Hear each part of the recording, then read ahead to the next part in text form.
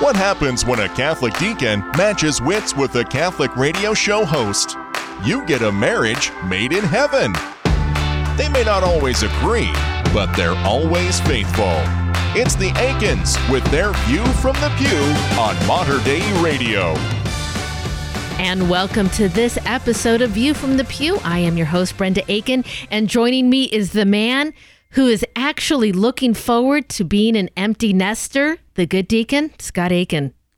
You know, I don't know if it's because we had 4 kids that I feel that way, but I feel very comfortable when I'm going to be friends with you again.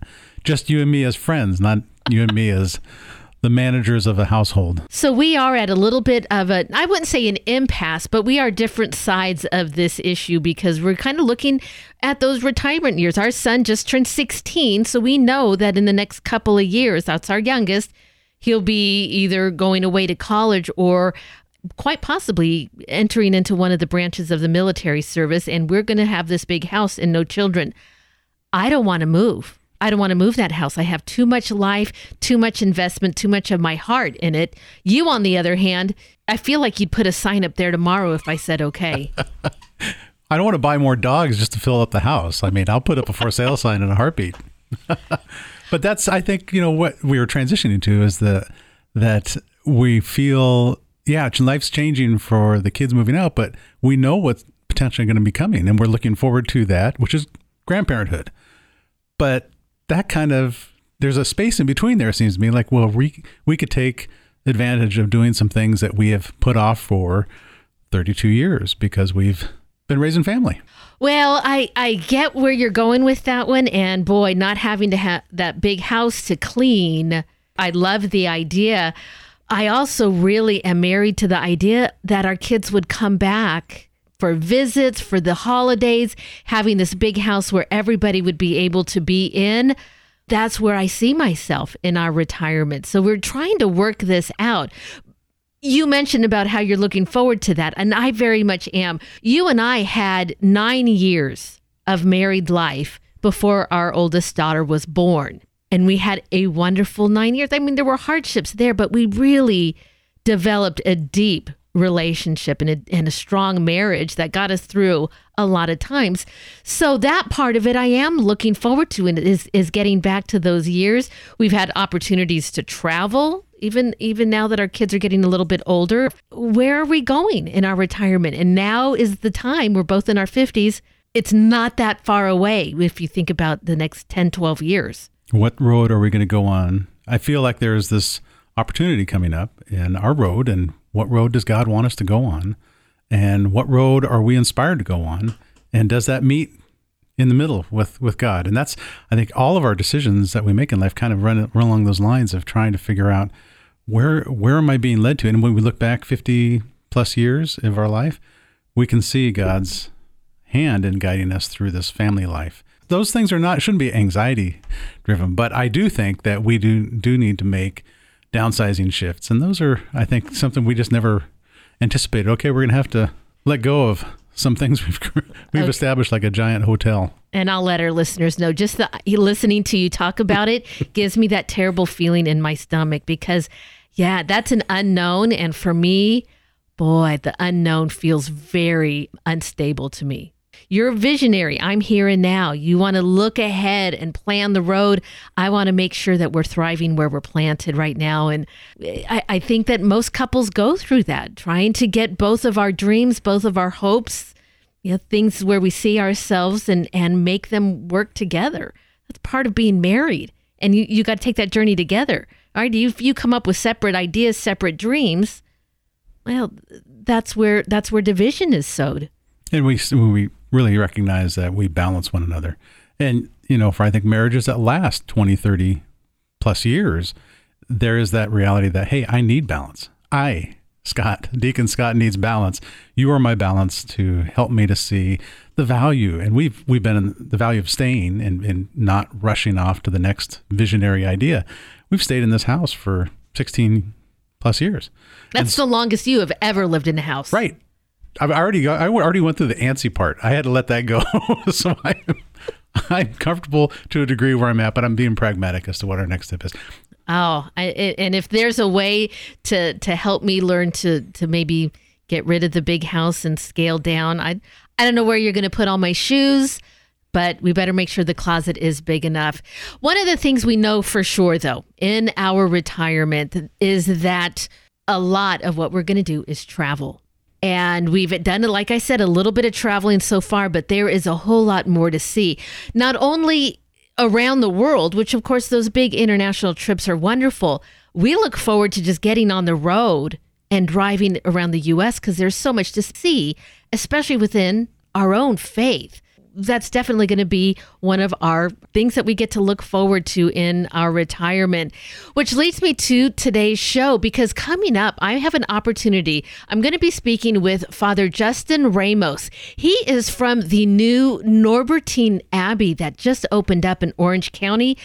And we're going to talk a little bit about that. And hopefully, Scott, maybe in the future, we'll be able to go see it in person. And then on The View, we wanted to share with you just some thoughts on where are we going now that COVID is coming, hopefully, to an end, and we're starting to see some freedoms come back. Where are you going to go in these next 6 months? So we got a great show ahead for you on this week's View from the Pew. Stay with us. Work it out.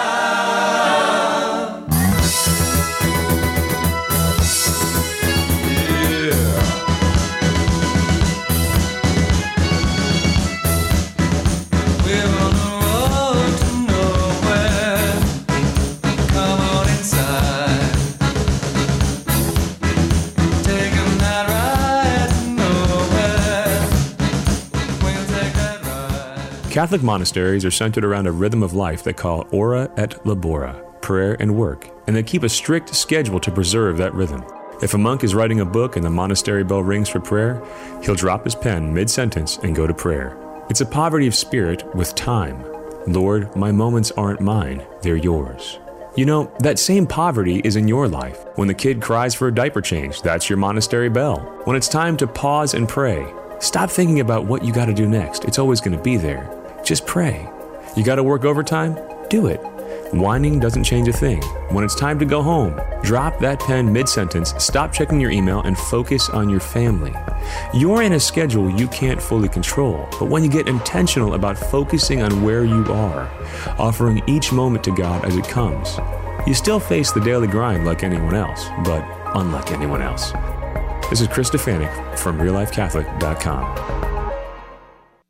Days are getting longer and the weather is starting to warm up. If you're like me, this time of year means you can get out the grill and enjoy some time with the family. Did you know that you can support Mater Dei Radio through everyday purchases when you shop for the cause? Whether it's purchases online through Amazon or groceries at Fred Meyer, you can help strengthen Catholic radio. For details, check out ways to give at materdeiradio.com. The bridge between your faith and everyday life.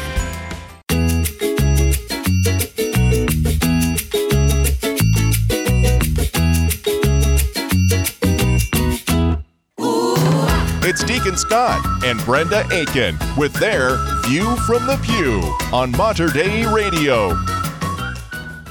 California is a big state, so you may not have ever heard of the small town of Silverado.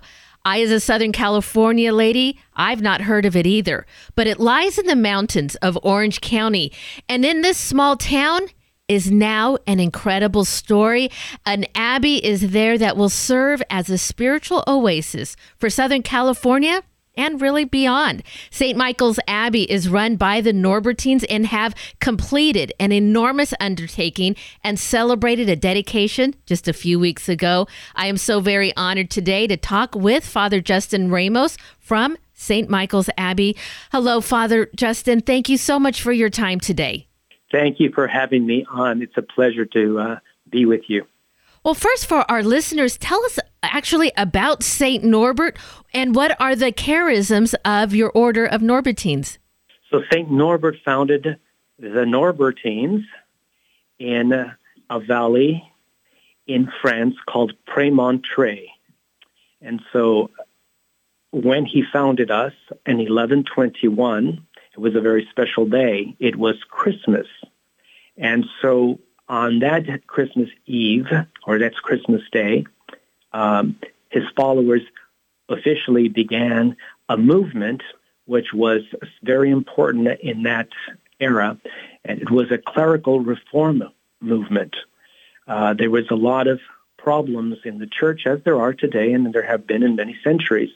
And St. Norbert gathered his followers to begin to live a religious life, the life of a clerical community, that is a priestly community, where they could be accountable to each other, they could follow a rule of life like the monks, but they were clerics, they were priests. And that began a huge movement in Europe to reform the clergy.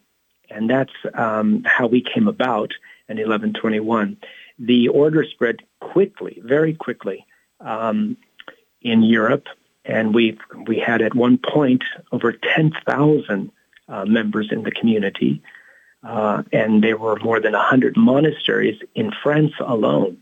So St. Norbert was a very effective preacher. He was very liked, and he drew many, many people to this holy way of life. And 900 years later, we're celebrating 900 years. It's blooming here in Silverado, California. We have a seminary that's full, almost 40 young men studying for the Norbertine priesthood. And we have about 50 priests, so we're almost at 100. And the new abbey that we've built is almost full.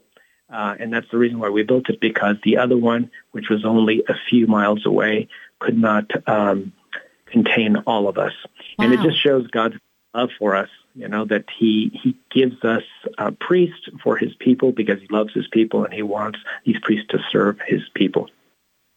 Now, the build itself, was there a team of architects that you worked with, or were there kind of restrictions or things that you knew this abbey needed to be in order to honor St. Norbert and his vision for the Norbertines?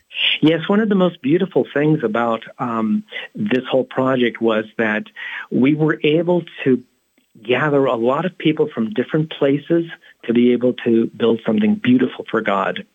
Our architect was an architect from southern France. His name is Jean-Louis Pagès, and he is he's an older man now. I believe he's in his 90s, but at the time when we first engaged him, he had already retired, but since he learned that it was St. Michael and he had a son by the name of Michael that he lost, he felt called to help us.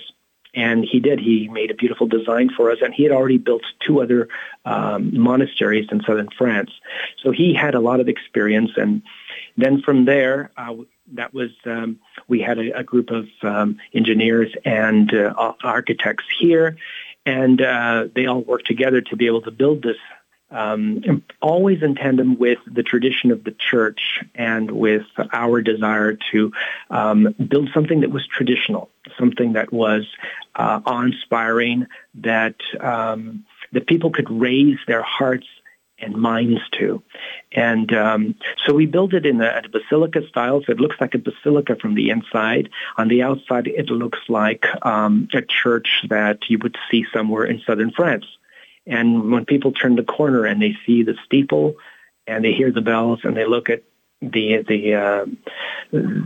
Abbey Church, they say, "Oh my gosh, I feel like I'm in Provence or in some place in Europe." And that's the effect it has, and it even has a greater effect when they walk inside and they see the 70-foot high ceilings, and it's in a vaulted ceiling, and there's a certain nobility, but it's simple.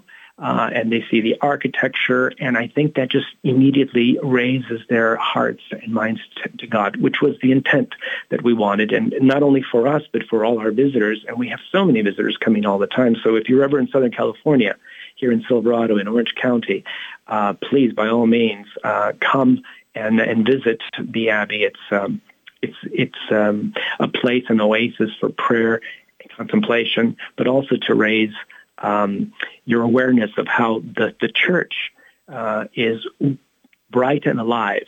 And we hear that it's dying out in so many places, and the churches are being burnt down, and that people don't respond anymore to the call of God, and that the Catholic Church is diminishing. But here it's very vibrant, and there's a lot of young men here who are aspiring to be priests, and a lot of people that come to worship with us because they see that beauty and they see the church alive and well. Oh, and it's probably just a foretell of heaven, and it's a beautiful place. Father Justin, in preparation for our interview today, I went online to your webpage, and I got an opportunity on there. There's a beautiful video of you, and you're talking about the shrines and the art that is there in the church and on the grounds. Maybe walk through a little bit for our listeners some of what's there, especially the different shrines that are in the church. Sure, Brenda. Thank you. And if you want to see a little bit more of that, you can always go to the Abbot Circle, and on that website you can actually see those videos called, I believe, Uniting Heaven and Earth, because that's what really our church and other shrines are all about. It's about uniting us to heaven, to God Himself, through His saints, through our Lord and the Blessed Virgin Mary, obviously. So the church is actually dedicated to Our Lady of the Assumption. And so in the high altar, over the high altar, in what we call the triumphal arch, you will have a beautiful mosaic, which we're waiting to be installed, that was made in Venice. And it'll be installed here, but because of COVID, we are waiting for all of the artisans to come. But once it's installed there, it's going to be the jewel of all the art there. And there are other beautiful art that is also worthy of seeing when you come to visit, and those are the shrines in the nave. Each one of those shrines is dedicated to a different saint. So we have Saint Teresa, the Child Jesus. We have Saint Francis, Saint Joseph, Saint Michael, Saint Anthony of Padua, Our Lady of Mount Carmel. And all of those shrines will be beautifully decorated with the images of those saints and somehow how they relate to us Norbertines. Father Justin Ramos joining me today as we discuss the newly dedicated Abbey of St. Michael's in the small town of Silverado, California. Tell our listeners a little bit about, what they can do once they arrive there. Yeah, so when you come to Southern California and you come to Orange County, California, there's a couple of places you can go. A lot of people know Orange County because of Disneyland. Of course. That's the original place. Then you can also go and you could visit the missions. There's a mission down south. It's San Juan Capistrano. Now another place to visit that you will be duly impressed with is St. Michael's Abbey, which is in the little town of Silverado. And when you come here and you see the beauty of the location, it's God's country here, and it's a little corner of a heaven, as we like to say. There's a lot of things you can do besides coming to our services and to pray with us, to which you are always welcome. And we have prayers throughout the day, as well as Mass in the morning. We have Rosary in the afternoon. We have all of the chanted hours of the Divine Office during the day. Walking the grounds here, there's some beautiful orchards. We also have some hiking trails, and they're really rugged. So if you were an avid hiker, you would probably enjoy it. If you're not an avid hiker, you'd probably find them a little difficult because they're quite steep. Then we have a guest house also, which you have to call in advance to see if there's availability. And we've got so many requests that we're already booked months in advance since we opened it. But if you were to stay here, you would stay in the monastic cell, and you would join us for prayers, and you would have your meals in silence, and you would be able to pray throughout the day, either individually or with the community. And along with those many things that you can do here, there is a little cafe down the street you can always enjoy, and there's some beautiful trails you can take outside of the Abbey to actually hike the mountains around here. There's a lot of beautiful things that you can do while you're here, besides the most important thing, which is to refresh your soul in prayer. Absolutely. Father Justin, I am coming. I don't know when that will be, but I cannot wait until that time comes and we'll be able to visit. you, of course, Brenda, and all of your following, you're all welcome here at St. Michael's when you are in Southern California.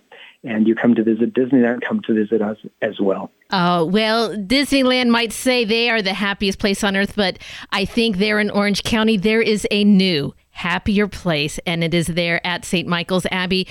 That is Father Justin Ramos. He is from St. Michael's Abbey in Silverado, California. I will be sure to add a link to where you can find their webpage and all of the pictures of their beautiful grounds. And you're going to find that link on the podcast of this interview at matzerdairadio.com.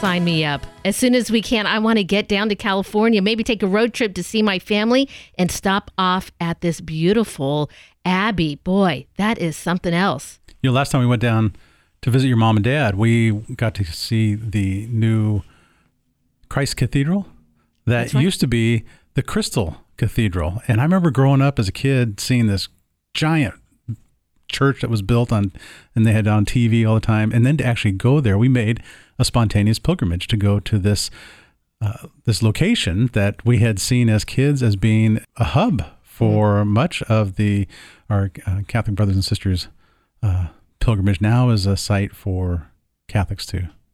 Yeah, it was really beautiful. They wouldn't let me in the front doors. It was all under construction still because they were turning what was basically a very large TV studio into a Catholic church. So I look forward to maybe stopping in and seeing how that progressed. As COVID restrictions are being eased, and we're starting to recognize that here in the Portland area and in Washington, we're kind of looking back thinking, what have we learned? Where are we going now? We've planned some entertaining things because we feel like we've been locked up. But did we really learn anything in the last year and a half of the lockdown that is going to drive our journey? We talk about retiring in 10 years. Well, that's the long journey. What are we going to learn right now? How is that going to form the next year, the next 6 months? We've had a lot of time, that's for sure. But have we used that time to really reflect on how am I affected and how am I going to change from what we just experienced? And if we aren't changed by what we experienced, then we ought to be asking the question. And where do we ask those questions? I think those are oftentimes what draw us to pilgrimage, because pilgrimage gets us out of our cycle of normality into a place where we can hear things fresh, see things anew, and God can speak to us more clearly, not because God's speaking more clearly, but because we're getting out of the way of the normal day-to-day that we would otherwise not hear God in. So, that's exciting. For 6 months, you can focus on using that time to consider a pilgrimage so you can reflect on this last year and a half and say, how am I different? Am I different? And is God calling me to be different? Because I think clearly Pope Francis addresses that we should not be going back to the norm, that we need a new norm. And what does that mean for me as a Catholic in America and hearing our Holy Father challenge us to not go back to the old way, whatever that old way was? It was almost exactly 2 years ago before COVID struck that you and I were in a kind of a special trip, a 30th anniversary trip we had been planning for so long, and we ended up deciding on visiting Portugal. And part of that trip was going to spend a whole day at Fatima. My Facebook post that came up just a few days ago that reminded me that it was 2 years ago that we were there. I took a picture of the beautiful old church that was on the grounds in Fatima. And my comment was, we did not visit here. We experienced her. And that is a beautiful pilgrimage. You don't go on pilgrimage to see things. You go on pilgrimage to experience. And that was definitely the day we spent in Fatima. It was not looking at things. It was being a part of it. And you had a similar experience on your pilgrimage, your walk from Assisi to Rome. The journey is there. God knows where you're going. You've got to be willing and open to let him be your guide. And I think you make a great distinction. Our pilgrimage is not about visiting. A pilgrimage is about experiencing, entering into a time that is God's time. So I remember in formation, we talked about chronos and kairos, those two terms. Chronos being our day-to-day time that we watch at the clock on. But kairos is God's time. And when we entered into Fatima, that 8-hour day that we spent there seemed like half hour, 45 minutes of time. We couldn't believe how fast it went. And that's because we stepped out of our norm. And that's what a pilgrimage allows you to do, to experience God and in God's time, not in our time. Oh, absolutely. And pilgrimage doesn't have to be a trip to Europe or a trip to the Sagrada Familia that we also went to in Barcelona, or a trip to Fatima. You can pilgrimage right here in the area. The grotto is one of those places. I always encourage people, have you ever been to the cathedral in your own archdiocese or diocese? That should be at the top of your list too. That is kind of the hub, the home of where all of the churches within a diocese in an area spill from. And then visit some of those churches. Visit the big ones and find and go visit the small ones too.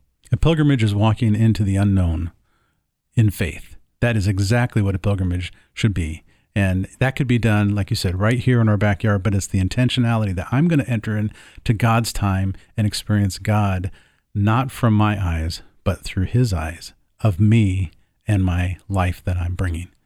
So perhaps what you're saying is maybe I should look at our retirement years as the next pilgrimage. Will you end us in a prayer? In the name of the Father, the Son, and the Holy Spirit. Amen.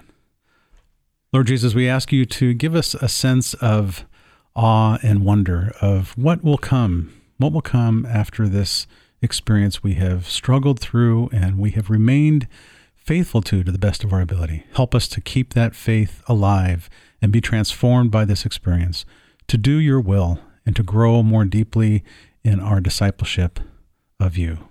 We ask this in your name, Jesus Christ. Amen. Amen. And that is going to wrap it up for us this week. Please tune in next week as we share with you more stories about our faith, our family, and our view from the pew. God bless. Have a great week. You've been listening to View from the Pew, a weekly look at faith and family life from a Catholic perspective with Deacon Scott and Brenda Aiken. For more information on the Aikens and to listen to an archive of their previous shows, visit them online at materdeiradio.com/pew. View from the Pew is produced at the studios of Mater Dei Radio in Portland, Oregon.